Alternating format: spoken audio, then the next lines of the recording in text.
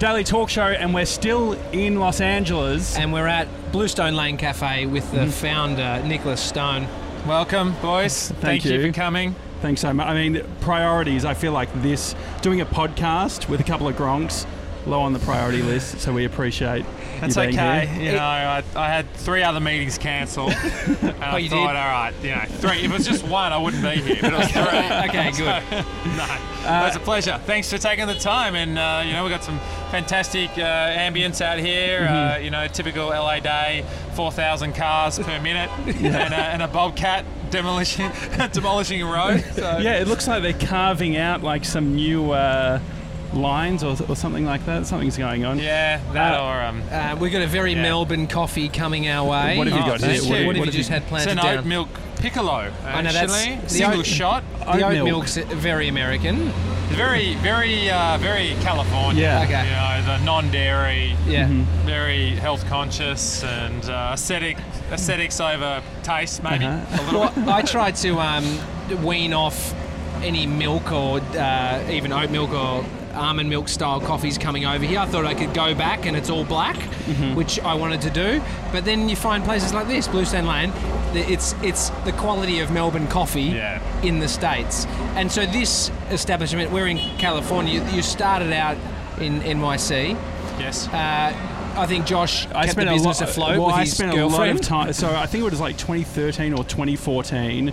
My girlfriend had this list of places that we had to go. And by the end of it, I reckon we went to more Australian cafes, or like the amount of time we spent at Bluestone Lane, it felt like I was in Melbourne the whole time. Is that a common thing? How many Aussies do you reckon come through the door versus Americans? It would definitely be sizable in locations like West Hollywood and West Village in New York City, without a doubt.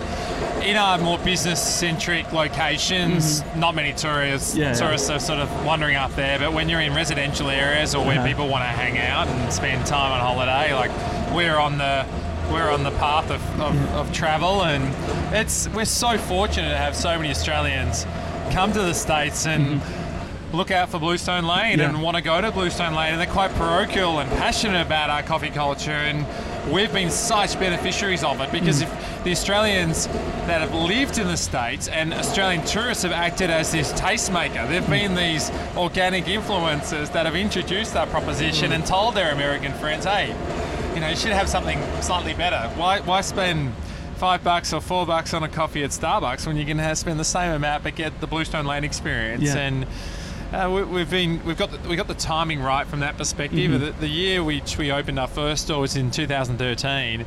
The dollar was particularly strong, and I think 5% of all Australians visited the US that year. Over 1 million Australians visited the US. We were saying 2012. 2012 was great, because in 2012 it felt like Tommy was having the trip of his life. It was pre-marriage and all that sort of thing, getting very loose. far.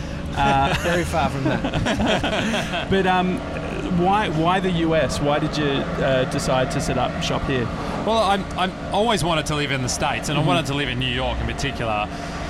And I went from football, playing AFL for 6 years. Luckily, I went to university at the same time because I only played for 6 years, so not too many games. And then I went into corporate finance, investment banking, and I met this beautiful woman at Derby Day, which is obviously one of the major courtship festivals on the Australian calendar, Derby Day, and basically I had this dream of going overseas, and I sort of was trying to convince her that it'd be a great idea to go and live and work in New York City.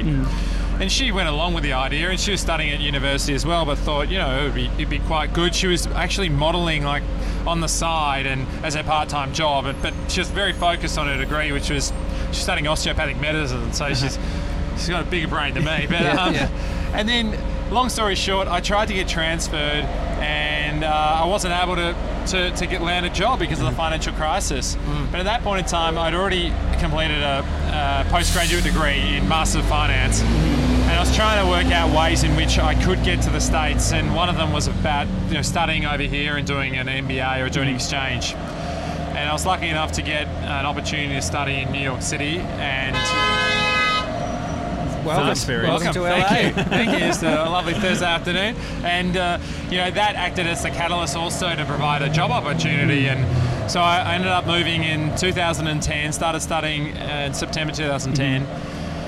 And when I got here, I just couldn't believe how different the coffee culture was. Yeah. And I also just didn't have an appreciation of how successful Starbucks is. And I think, like, everyone, particularly Australians, like, quite a myopic, insular view. The Starbucks is, the Antichrist and terrible and, inferior. But the business model itself and the brand they've built is absolutely extraordinary in such a small point of time. Period of time building a $120 billion US brand, $23 billion of revenue a year in 40 years, and introducing espresso coffee to the States. And I just thought there's got to be an opportunity to be more authentically Australian, to have a better quality product, better quality service, better quality aesthetic, and really make people feel like they're going to their local establishment. And that was basically the catalyst, the business opportunity, the market opportunity. I would be a core customer, but I'd never worked a day in hospitality. So that's what's the most unique thing I think about Bluestone, is like the founder and CEO of probably the largest hospitality Australian export now. Never worked a day in hospitality. Horrendous at Undercover Boss. You'd just be dropping the coffees. So bad. Well, no, how do you turn on the coffee machine? Is it do you think it's an advantage because you're not jaded as someone who has experienced the annoyance of maybe dealing with customers or being on that front line to come in and go, I see an opportunity? Yeah, I do. You're completely unbridled, unencumbered from any preconceived notion of, like, you got to do it this way and the steps of service and this is how you treat someone, and you can't price it that way. I think you can trial things. Thanks, Brandon. Lunch arrived. I think you can try things without fear, and I think you probably apply this lesson to so many things in life. And I guess a lot of people get caught up in this notion of, like, they're an entrepreneur and they're creating a startup. Like, really, Bluestone's a fast-growing small business, and that's the underbelly of all economies globally. And I think with me, I just looked at a way in which I could sort of keep iterating and learn, and with a real discrete focus on building a brand, and me being, and then my wife in particular being core customers, and like, what would we want if we walked in? And we had fantastic examples being connoisseurs living in Melbourne that we felt like we could replicate that here. And so when you moved to the US, what was your previous experience? How long had you spent in the US prior to actually moving here? So I moved September 2010, studied until the end of the year, and then started at ANZ in their corporate finance team in February. And I was really tasked with rebuilding the team in New York and London, because there was obviously a view that the world and the financial markets were destined to be obliterated, and that was sort of happening in the US and Europe, but Australia was relatively immune. And we had some catalysts that predated the GFC that meant that the regulatory sort of authorities were more stringent, and we didn't have this massive problem with debt serviceability at the household level. So suddenly it went from risk off to risk on, and like, oh no, if you can build a business, we could actually go for market share here, and we could grow in Asia, and we had a new CEO who was very, very excited about the opportunity. So I started then, and I didn't do anything for a couple of years, even though I'd worked on the business case at business school in New York. But then it was till July 2013 we opened our first store in Midtown Manhattan, very close to where our office was, which was on between 47th and 48th on Park, and then went from one store to two stores, and went to 3 stores and 4 stores, and they all kept working. And I didn't really harbour any ambitions of ever going full time. Yeah. And then I went full time finally in mid 2016 at 12 stores. 3 years later, we're nearly 50 stores. So what is it? What does an investment banker actually do? I guess we have this Tommy Invests imagined in banks? What is an actual day to day? I can assume that it's like you click a few buttons. Are you down Wall Street? Are you like near the bull? Cocaine for lunch, and then you come back. Like, what is the reality of? That was definitely the heydays of the 80s. We missed that period. We got the austerity measures, and like bankers are overpaid. And listen, I think if you're interested in companies, it's an amazing job because your basic role is to understand how a company creates value and how it grows and what the capital it needs to be able to make investments. And your role is to sort of support that, whether providing them capital or advising on how they spend it. And it's fascinating that you get to work with so many different people and brands and companies. And I love that. I was so intrigued about, like, how does, if you look, let's take Amazon. Like, Amazon's story. Absolutely remarkable. Yeah. To lose money for 10 years in a row and then suddenly 10 years later be the biggest company in the world. Like, those sort of examples fascinated me. And I love the competitive nature of it too, I think. That, like, going after market share and how do you compete against your competitors and your value proposition. And I was always intrigued by it, and that's how I sort of fell into my love of business and banking. So you have a portfolio or something? Is it I had basically, in the States, I had customers that I'd work on and provide ideas on how they could create more value. So it was pretty broad. It was anything from how to enter the Asia Pacific market, how to reduce their cost of capital, or like how much interest they're paying on all their capital. Could be how to optimize their capital structure, or like how to fund their suppliers, or how to fund their.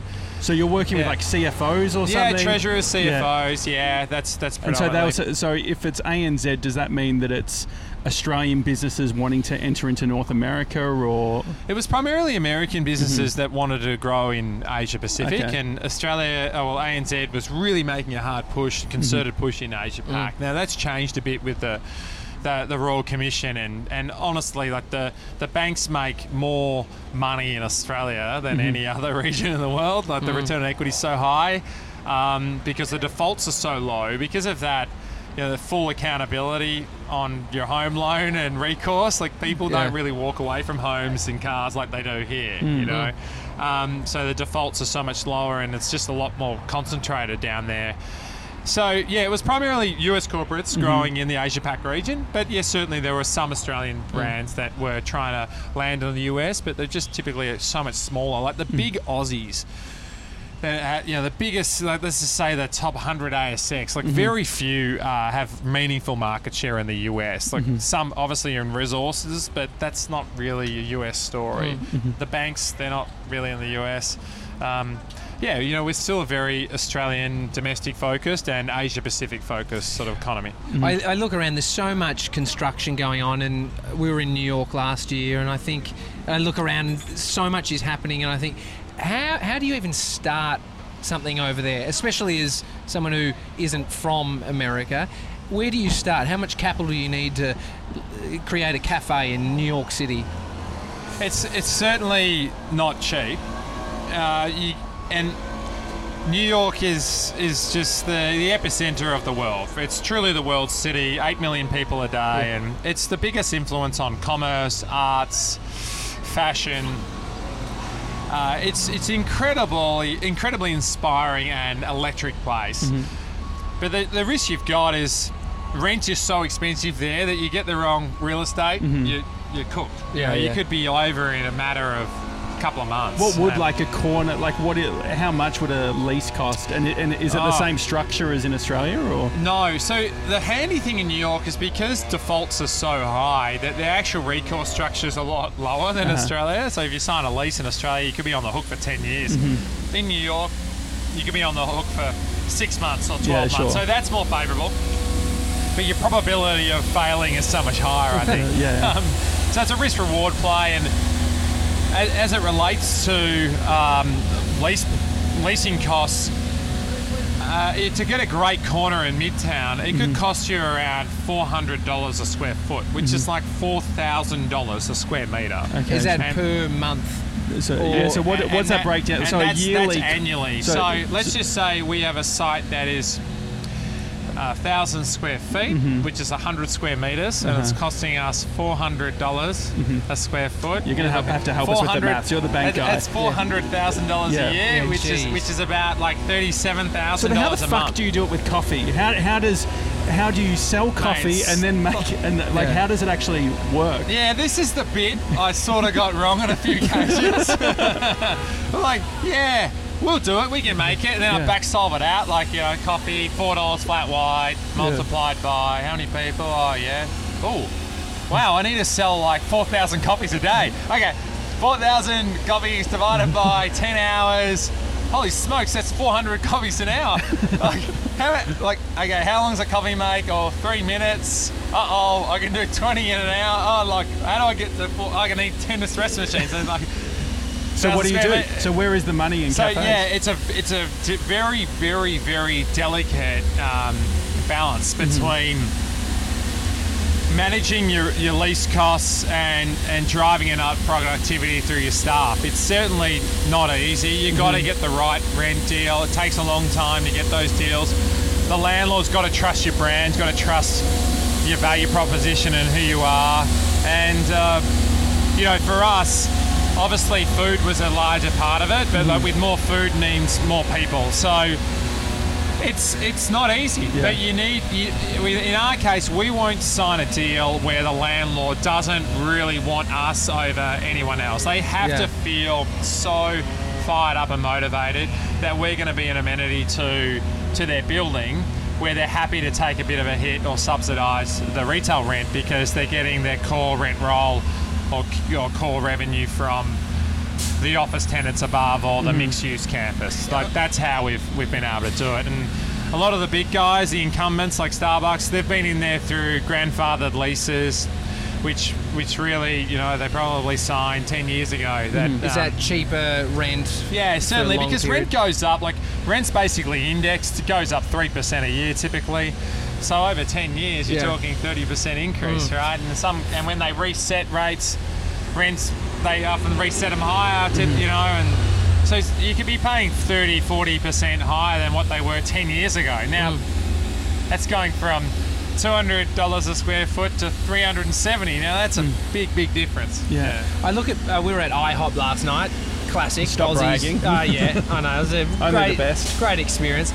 But I've never been to IHOP. Really? Yeah, the pancakes? Or I had pancakes. Yeah. Mr. 97. Pancake parlour? Cornea. The pancake, they're fine, but we're in this on Santa Monica Boulevard. It's an old building. It's a bit run down. And I was thinking there wasn't many people in there, and I was thinking, how are these guys surviving? When you look at businesses that are franchised, is there some game that's happening where they're spreading the costs across a whole bunch of them, and that's how they're even able to have ones that are not doing that well? Yeah, scale. Scale gives you a portfolio approach, and ultimately brands like IHOP make all their money in suburban markets and markets that the cost pressures are a lot lighter, and they've got a lot lower minimum wage, they have significantly lower rents. The food input costs could be very close to what it is in LA. Like getting food product in here is not easy with the density. It's not easy in New York, but a lot easier out in the suburbs. And honestly, like labour could be 50% the cost it is here, and rent could be 30% the cost it is in the middle of LA or middle of New York City. So once you've got enough scale, you've got units that some do 5% margin, some do 30% margin, some do 7%, some do 27%. Blends out at around anywhere from 15 to 22% profit margin because they can make more money in certain markets than they can in the city centres. But the city centre gives you the incredible brand awareness and the momentum to be able to franchise and grow in other markets. I saw you give me a keynote, and you mentioned that next year, 2020, you wanted to have 200 stores, 200 cafes. But in the same token, in the same keynote, you said Starbucks has 15,000, which is, in perspective, it's a small number. What you were saying. What's the thought on going to a number like 200? How are you feeling from the first to 50? Well, it's interesting because I think we have obviously naturally a very Australian-centric lens with how we look at hospitality, and we're pretty much anti-chains, and certainly as it relates to coffee. Like I think the way that you're talking about coffee, I came to America and I was going to drink back coffee, and then I found a Bluestone Lane and other Australian cafes. They're independent owned and operated, very high standard. The owner knows everyone, really cares about the product. In Australia, it's 25 million people. The US is 320 million people. So if you have 4 cafes in Melbourne, which a lot of proprietors do, they're just under different names, you can multiply that by, what, 15 times or something? Yeah. So 4 by 15, then, it's a lot. That's a 60 cafes, right? So I think with us, like 200 is very, very achievable because the market's so big, the white space is so great, the independent operators aren't here, and I look at Starbucks and I look at just how many. This is a trivia question for you. How many stores in New York City does Starbucks have? There's one on every other street corner. That's not the correct answer. No, I reckon I'm just doing the maths. I reckon 200. I was going to say 200, but now I can't. So I'll say 280. 280? 200. Good. 240. Oh, that's quite good. Halfway. We did quite well, didn't we? So it's Price is Right. Who wins? Lower. I went lower, so that's better. Yeah. Lower. Yeah, congratulations. Thank you. I'll give you 50% off a flat white today. Plus tip. No, I won't actually do that. Yeah, of course. Or tax, no discount on that either. So I look at New York City and Starbucks and 240, it feels sort of without, back of the envelope, it feels like 200 is very achievable across, say, 10 cities. The markets we're in now, we're in 7 markets if you cluster New Jersey and New York Metro together. And, I feel like that's very achievable over the next 3 to 5 years. I think that next year we're actually going to slow our rate of opening down because we want to have a year where we consolidate the markets we're in. We're not going to go to any new markets. We're going to go deeper. And I think we just want to make sure we're perfecting everything we're doing as it relates to systems and our team and training and the economics to then rapidly be able to accelerate in 2021. And whether that's under a company owned and a franchise construct or just company owned. But I think like next year's that year where we slow a little bit, get everything right to go fast again. So I don't know if I said it 200 by next year, but like that's certainly not possible and not the ambition. But 200, I think, is very, very comfortable for us over the next 5 years. I would say. Yeah, I feel like coming to the US, there's something a bit scary. There's a few things that scare me. Seeing all the billboards with the lawyers and then seeing the ads where it's like everything from, have you been injured at work to like every spectrum. It seems like every second ad is a lawyer saying, call us now. So there's that element. Then you've got like everything cause you cancer by the set. Like there's signs everywhere saying this can cause you cancer. Do you get the sense or the feeling in the US of that anxiety, or does it sort of not enter your system? It's an extremely litigious culture. Like everyone talks about there's more lawyers than nurses and doctors combined, and it's definitely a major risk with operating in this market. Often you may not do anything right.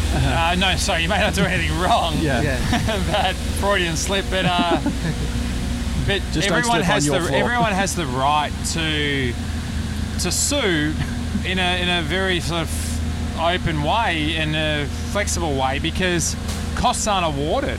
So, for example, you trip over here and you say, Nick tripped me, it's hurt my leg, I'm going to sue you because I can't go to work. I'll have to defend myself, but if the court says you're right, Nick, you did nothing wrong, I can't counterclaim costs against you. So the motivation to sue is infinite. And that's very strange. In Australia, that doesn't exist, right? You sue someone under false pretenses, you lose, you pay the other person's legal fees. In the US, that's not the case. So that's why the notion of an ambulance chaser is right. And, that's definitely one of the challenges in the market. You need to be really, really careful. You need to be... What does that do to compliance, like within a business? Huge. The compliance costs are massive, absolutely massive. The amount of money you'll spend on HR, people-centric and lawyers is huge. It's a cost of doing business here and a very major one. And I guess there's been a lot of discussion around trying to reduce some of the regulations in certain pockets that could make sense, and others, like the EPA, I vehemently do not agree with. But there are a lot of costs in doing business, and I guess the concern a lot of entrepreneurs or small business owners have is that inflection point where suddenly it becomes cost prohibitive, or there's not sufficient motivation or incentive to take the risk, to be a small, to put your own money in, to put your reputation on the line, to build business and grow, when you know that there's such incredible downside and there's not enough upside. Like when you start something, you leave a big company, like you are taking an incredible amount of risk on yourself, on your personal life, financially. It's way bigger than I ever thought. That was probably the biggest lesson I got from banking. You think that you're really important and you're working with these big companies and it's great, you're giving it great ideas, but it's so intangible versus like go out there and hire 10 people and everyone's going to get paid every week, and it's dependent on how much money you've got or how much the business makes. And those simple operatorship lessons I think are so valuable, and in fact more bankers and more finance professionals and more leaders should actually get exposure to real tangible small economies. It'll make them a better business person without a doubt. And I feel that's been one of the biggest gifts from Bluestone, not only working with 700 teammates and making a difference to nearly 12,500 people a day now, but just the lessons around business and how to work in a complicated team from different walks of life, different backgrounds has been really intrinsically rewarding, but challenging nonetheless. What lessons from footy did you learn and that you apply now in business? Well, team sports in Australia are incredible because they're quite democratised, and everyone needs to be pretty cross-functional, right? You play AFL footy, everyone needs to know how to kick, handball, tackle, mark, play cricket. Everyone sort of knows how to bat. The US sports are pretty segmented. In baseball, you could just pitch but never bat. You could catch and never be in the outfield. You can be in the outfield and never pitch. The US, football, offense, never on the same side of the field as the defense. Never on the field at one time. You may never touch the ball in your entire career. You can make $100 million and never have actually touched the pigskin. You're describing my junior footy career. I wouldn't mind that, 100 mil, not to touch the ball. Yeah, so I think that's incredible how it's such an important part of our upbringing and culture. You learn how to deal with people who have different skill levels and different motivations and different athleticism. It's a great equaliser, and working together congruently and everyone knowing their role and executing their role underpins how businesses operate, right? You need everyone to know what they're doing, to be focused, to execute along those lines, and then to lean in when others need help. And I've tried to really embrace a lot of those lessons that I've learned from team sports and being part of higher performance teams, and apply them to not only banking but certainly Bluestone. And I'm still learning. I've moved from, say, being more a captain's role in footy and banking to now being a coach. My role is to coach the team. I can't go out there and work in 50 stores. I have to help architect and put people in the right spots and motivate them and inspire them, and making sure that we're on the right path, we've got the right strategy, and we have the right capital. And that's my role now, which is it's certainly a big change, but it's been wonderful. Is it completely different running one cafe versus running many in regards to just how the whole operation works? It's just so incredibly different. And not only are we now running 50, but we're in 8 markets with 8 legal structures and 8 different cultures. It's the complexity increases exponentially when you go to how different Toronto is from Philadelphia, or how different LA is to San Fran, or how different San Fran is to New Jersey. There's a lot of complexity, but that was the challenge. That was the risk reward for us. If we can execute and pull it off, we would actually have a national brand. If we stayed small and focused in New York, we'd probably be far more profitable. How do you create trust? I guess you're going to have a bunch of lawyers in different markets. How do you pick those critical parts of the business? I think with trust, the way I establish trust with people is through dependability. Mm-hmm. I'm looking for people who are extremely dependable and reliable, who give consistency of effort, and that they are at work on time and they care and they're committed and passionate. Like, I'm not looking for the best barista. Yeah. I'm looking for someone who, again, can like play their role, and playing a role as part of a barista is, you got to make great coffee, but you've got to provide outstanding service. You've got to have that theatrical element that I think people love about Australian cafes. What about the senior stuff, like in the books, like the structure level? How do you, like that high up level, how do you gauge that? Because I guess there's a lot, like one thing with the US is it feels like people know how to hype, they know how to talk, and I feel like I would get a bit paranoid that, is this person just really good at talking? Can they execute? I think that sometimes people in this market sort of overpromise and underdeliver versus maybe my standards.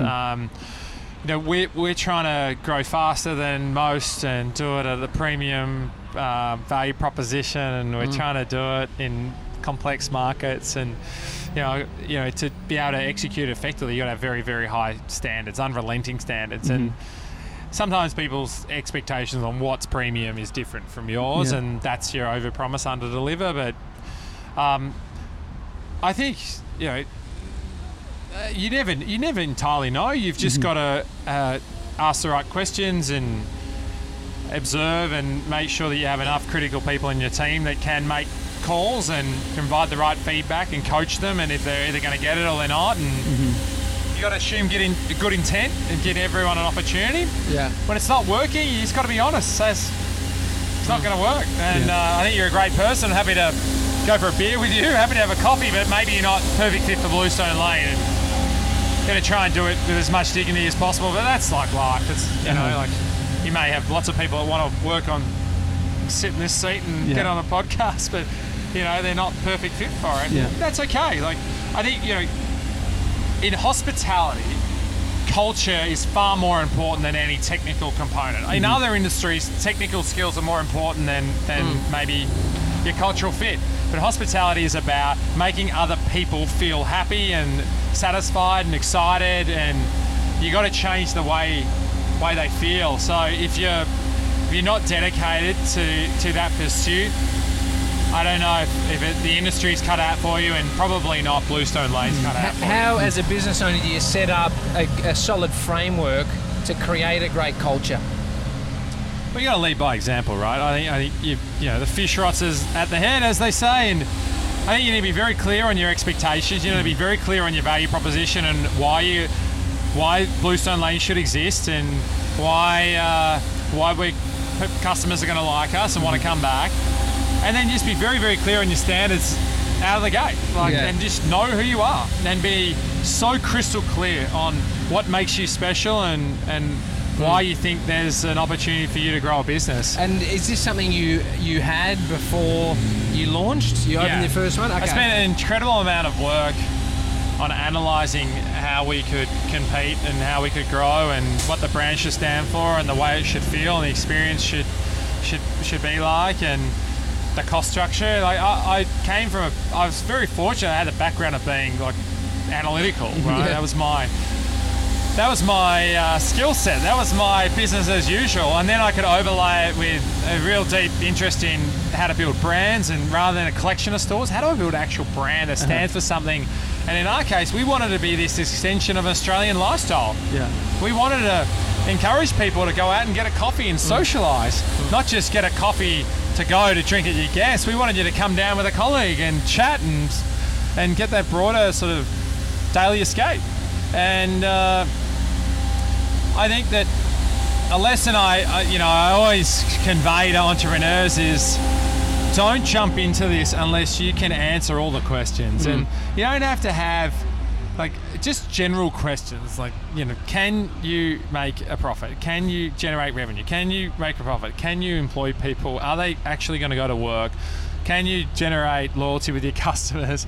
And I think I got a lot of confidence from people challenging me and saying, it's too expensive. Oh no, it's too slow. Oh no, it doesn't have syrups and it's too blue. Too blue, and just like tick it off the boxes. Yeah, but there's a person who doesn't want syrups because there's a health conscious niche, and this niche is this age, and that's our core customer. And if I put the stores where the core customer wants to hang out or work or live, maybe I can compete there. Okay, good point. Okay, tick that one, and then just working methodically down the list, and then I've suddenly felt like, hey, there's enough sort of signals that we could make it to overcome the barriers. Is it the opposite approach to test and learn, minimum viable product? Well, I think like test and learn and rapid prototyping are really like concepts linked to technology, right? Where you are assessing things so dynamically. Yeah. I can't. Harder to do with a lease. Yeah, I can. Yeah. Exactly. I can't open a store and go, 4 days in, poor sales, done. You know, my lead time's so much bigger, my capex is so much bigger. So the culture, the brand, I think Tommy and I are very comfortable with that sort of stuff. The thing that I find fascinating is the cost structures and the idea that if you're in all these different markets, paying a few cents more on almond milk at the supplier level could be the difference between making money and not making money. Like how do you make sure that those things are all dialed in so then you don't have to worry at that sort of cell level of a spreadsheet? So supply chain is absolutely critical, and we have a really, really good one. In fact, my partner in banking, I brought in to oversee supply chain. Never worked in supply chain in his life, but he just had a fantastic mindset on business, and he studied law, and then he was in banking, and he just sort of very practical and pragmatic, and like most of these things are. Like, you don't need to be a professor of supply chain. Like, you got to work out how to get point A to point B the most efficiently, the most reliably, and with the best quality product you can get for the price. But supply chain in our case has big risks in some commodities, like particularly coffee prices, paper prices, and what we experienced this year was avocado prices. Avocado prices went up 500% in July and August, and it really crushed our gross profit line. And we are now looking to purchase, like have a forward sort of purchasing obligation where we have the price locked in if we buy a certain amount of volume, but that takes time to be able to get to that scale, and we're sort of there now. But it is, you know, it's not only just what I'm buying the avocado price, it's getting the portion control right, it's getting your wastage right, it's making sure that, you know, that we're not just giving product away and that the staff aren't having a free-for-all. Like it is a business ultimately that needs to be sustainable, and the business is what generates the cash to be able to pay everyone's wages and to be able to grow and to invest more into the stores or more into our training and opportunities to grow. So you know, it's an area that we're spending an inordinate amount of time right now on getting the gross profit right, and also getting the labour productivity right. And yeah, you know, it's so minimum wage in New York City went up 20% this year. Right? Can you imagine costs? Like everyone that works for you got a 20% raise in 1 year, and it was mandatory by the state government, and that's pretty hard to swallow. I couldn't put up my avocado toast price 20%. I had to absorb it and somehow offset it through increased sales volume, not really spend. Did you see a shift in culture? I mean, teams that are going, okay, now we're earning 20% more. This is they could actually live. yeah. Well, it's a pro and a con. Like, I think for certain pockets, it was very beneficial and much needed. There is definitely a big disparity here between those who are entitled to tips and gratuities and those who aren't. It's an archaic system, 100% don't agree with it. But effectively, those who don't directly serve a customer aren't entitled to a tip. So you got a coffee here, and let's just say you give $1 tip, which is nothing in the US when you consider you go to a bar and you're guaranteed to give $1 to $2, even though pouring a beer is a lot easier making that oatmeal piccolo coffee. It's another broader issue that's a bit strange here, but you give $1 tip, like none of that dollar is entitled to go to the back of house. If we're getting a coffee to go, I've been selecting 18%. So I'm giving something. That's generous and fair, and like. Well, we're not here for that long, but I wonder if I was living. Really, really appreciated. Yeah. Like, is that like from a standard? Like, what do you feel like the citizens of the US? What are they doing as a standard when it comes to tipping for things like to go? So coffee to go. Honestly, it's 5% here, which is quite perplexing because if you go to a bar and buy a beer, which literally takes no skill whatsoever, like everyone can pour a beer, right? And the beer is $6. You're going to give the bartender a $1. You're going to pay with a 10, and he's going to give you back 4 ones, and you're going to leave a 1 for him. So $1 on 6, you know, it's what is that? Nearly 20%. So you need to start putting vodka in your coffee, basically. Yeah, you know, that's an option. It's start like just out of the gate espresso martinis. Right? No flat whites anymore. Just like espresso martinis. It's a cultural thing, right? And you know, I think we're trying to educate people around that these people are highly trained and people are so passionate about their coffee. Like one bad coffee, you're upset for the morning.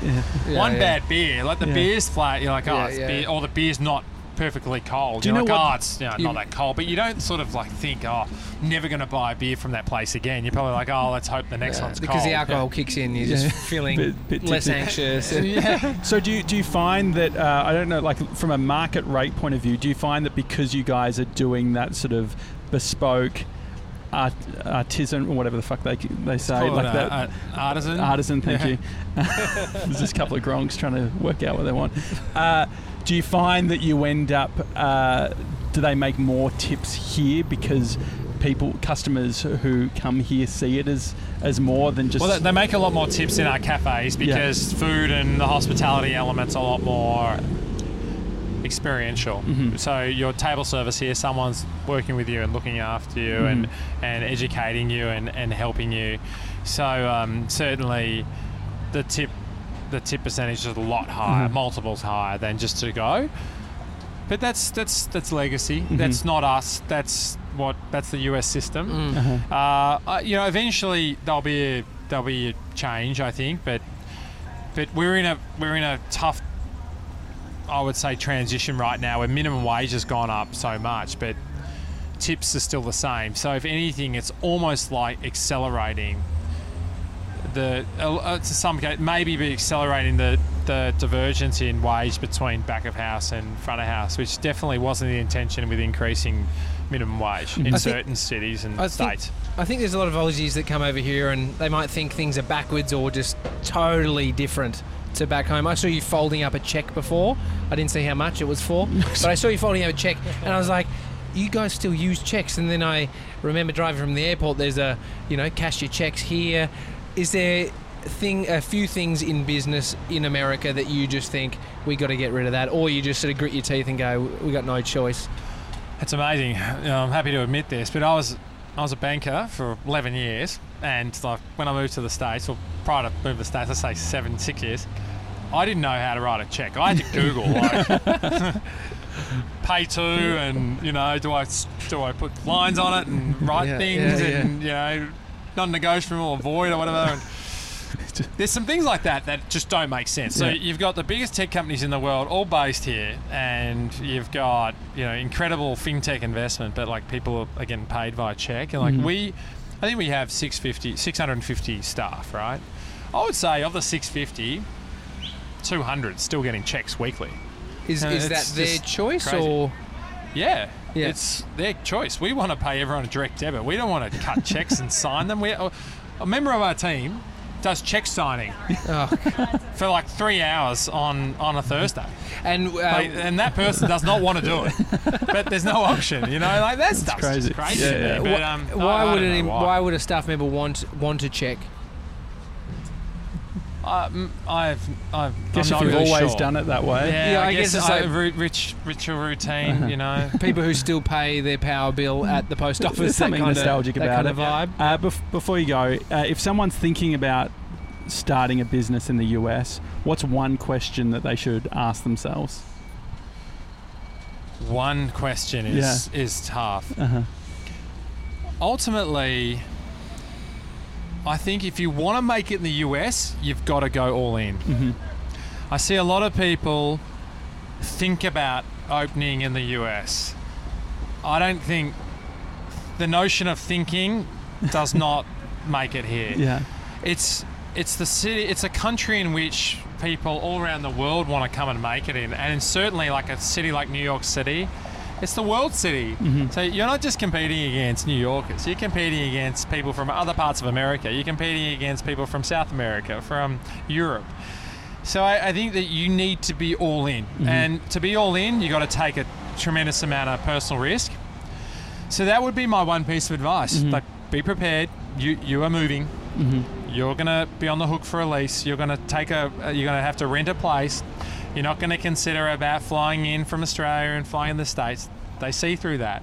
You're all in, and you need to pay the price, and you need to put yourself on the line. And if you do, honestly, Americans are really, really open-minded, and they're very proactive and entrepreneurial. And I do think they see that they look through things with good intent and optimism. And that resonates really, really well with Australians who've got that attitude of giving it a go and are not too fussy and happy to be scrappy and lean in and do whatever it takes and be social and be open-minded. If you've got those qualities and they know you're here and you're going to give it everything you got, people will give you a chance. And that is what's incredibly exciting and inspiring about being here. Yeah, I think you feel it. Like us just being in the store, there is that, and seeing all the experiences of the US. It's not until you sit down at a Bluestone Lane having a coffee that you appreciate the amount of logistics and also just ability to cut through all of the things that you need to do to make it happen. It's very, like, we find it extremely inspiring.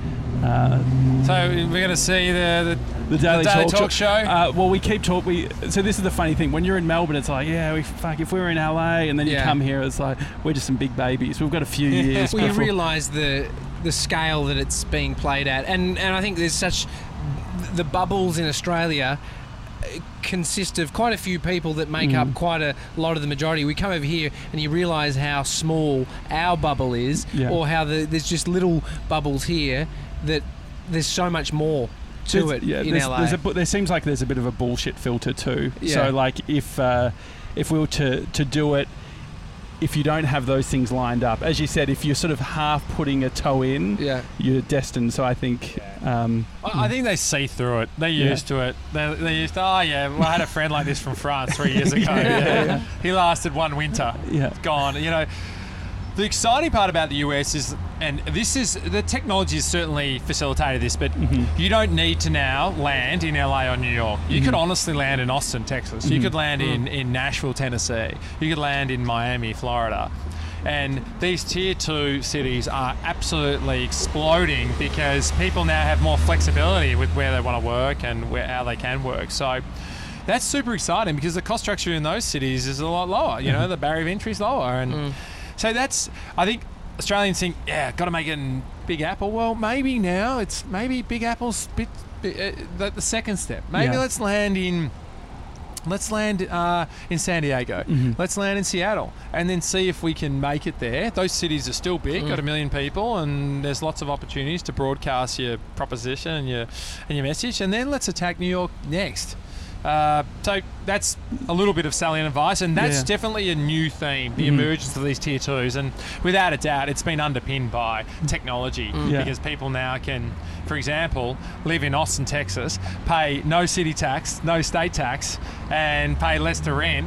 It gives you a lot more runway to get something off the ground versus California, where you're paying state and city tax of 14%. Are you paying for the dream? Is there overinflation? Like, are there all these things? Like, is it overinflated? Is it I guess just oversaturated in the sense of New York? Like actors, for instance, if you want to act, you go to Los Angeles, and we see the amount of Uber drivers that have gorgeous looking, can speak in 7 different accents. I mean, and so I guess that's part of the whole thing too, is going to those other cities. It's like it's probably not as crazy inflated. Yeah, without a doubt, and it obviously depends on the industry you're trying to crack it. If you're trying to make it in in acting, yeah, you're going to play Hollywood and you're going to play maybe New York on the theatre circuit. Yeah. But a lot of other industries aren't linked to a particular city. There's pockets of engineering in 30 cities. There's pockets of technology in 10 big cities here. Hospitality, there's probably 50 cities that you could do something pretty special. Coming to Los Angeles, I realised the ease that I have it back home in terms of ease of life, having a kid. The roads that I drive on, they're not as busy as I thought they were. It feels like traffic, but when you come here, it is pretty crazy. What is one thing you actually love about living in California? So I've only lived in LA for just under 2 years, and we live in Santa Monica. And so I think Santa Monica, and everyone talks about the 405, like dividing the city, and it is actually very true. Like the fact that I made it out here. Well, this is the second time I've attempted, right? It's a real journey. Yeah, you persisted with it. The first time was a misfire. It was going to take too long to get here. What I've learned is it's usually about 25 minutes one way, and then you double it to get back. Yeah, so it took me. And what happens what is crazy is you look on your phone and the Uber says, all right, 22 minutes. Okay, great. Get in the Uber. 22 minutes. I'm on time. Mid-Uber ride, it goes from 22 to 27 to 32 to 37. You're like, what is going on? I'm going closer. And then like the time's going up. And literally that's because it's so dependent on roads. You have one accident, blocks a lane. Yeah. Like there's 20 minutes on your journey. And I remember when I moved here, I was like going to apologising and calling to people, and I'm often not the most like prompt, I must admit. I'm always put too many things on my calendar, but people are like, no, that happens the whole time. Like I only get to half our meetings. Half the meetings I take in the car trying to get to the meeting because there'll be an accident or something goes wrong. Where in New York, like the subway's so damn efficient, pretty grimy and dirty, but incredibly efficient. But Santa Monica's close to the beach, and the weather is absolutely extraordinary. Like consistency of weather, it might, it's probably improving because of global warming, which is not a good thing. But it's just like, it's pretty epic. But I think it's more like an Australian style lifestyle, close to the beach. We can walk to the shops. We don't have to drive. The climate is very moderate, particularly in winter, and being close to the beach, you don't get the crazy heat that you get in the valley. You get the sea breeze that cools things down. So it's worked out well, but we're actually moving back to the East Coast. So this is going to be a 2-year stint here, and we go back to the East Coast because I've been traveling so much and doing 1 week in LA and 1 week in New York, and it's just too hard. When you go to Melbourne, what cafe do you go to?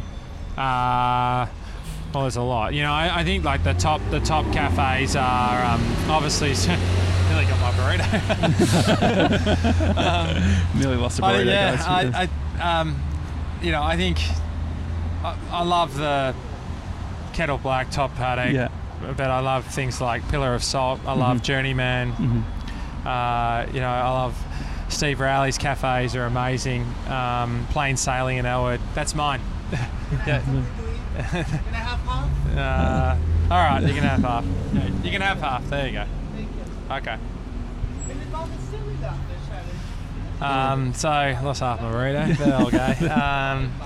I think there's so many. Every time I go there, but I used to go to Patricia in the city. Absolutely love that, and I used to. And when I go home, we often stay at my parents-in-law place, and they're around the corner from a cafe called Little Locks, and close to Plain Sailing. That's great. Yeah, I love the consistency of cafes is so high in Melbourne. I think it's more the social ritual I love. The fact of just going to catch up with my wife and reading the papers back to front, having 2 coffees, avocado toast with halloumi and mushrooms, roasted tomato. Like, it's just magical. It's such a great way to disconnect and just relax a little bit. And then during the week, Monday through Friday, I'd go twice a day. Morning catch up as a team, and then all good. And then the afternoon was before we were working so late that we used to get another coffee at 3 o'clock because we may get out of the office at 6, 7, 8, 10, 12 p.m. You never know really, and sometimes in that type of banking. Yeah, well, I think you've brought the dream to the US. It's super exciting. Thanks so much for your time, Nick, because I know it's outrageous that you're able to sit with us for this long. We've made you miss about 2 meetings and you got half a burrito. Yeah. Got stolen. It's a daily talk show. If you've enjoyed the show, feel free to Instagram us, share your stories. hi@thedailytalkshow.com is the email address. And if you're in LA, come to Bluestone Cafe. Bluestone Lane. Absolutely. Or in New York, or DC, or Toronto. Which is your favourite one, very quickly? There's a cafe we have on the Upper East Side that's in a church opposite Central Park. That's pretty magical. Amazing. Like that one a lot. What number was that out of the... I think it was like number 6. The first cafe was in West Village, and that was where we lived, and it's one to hold close to our heart. I think that's the one I would spend a bit of time at. Awesome. Thanks, Nick. It's a daily talk show. See you tomorrow, guys. See you guys.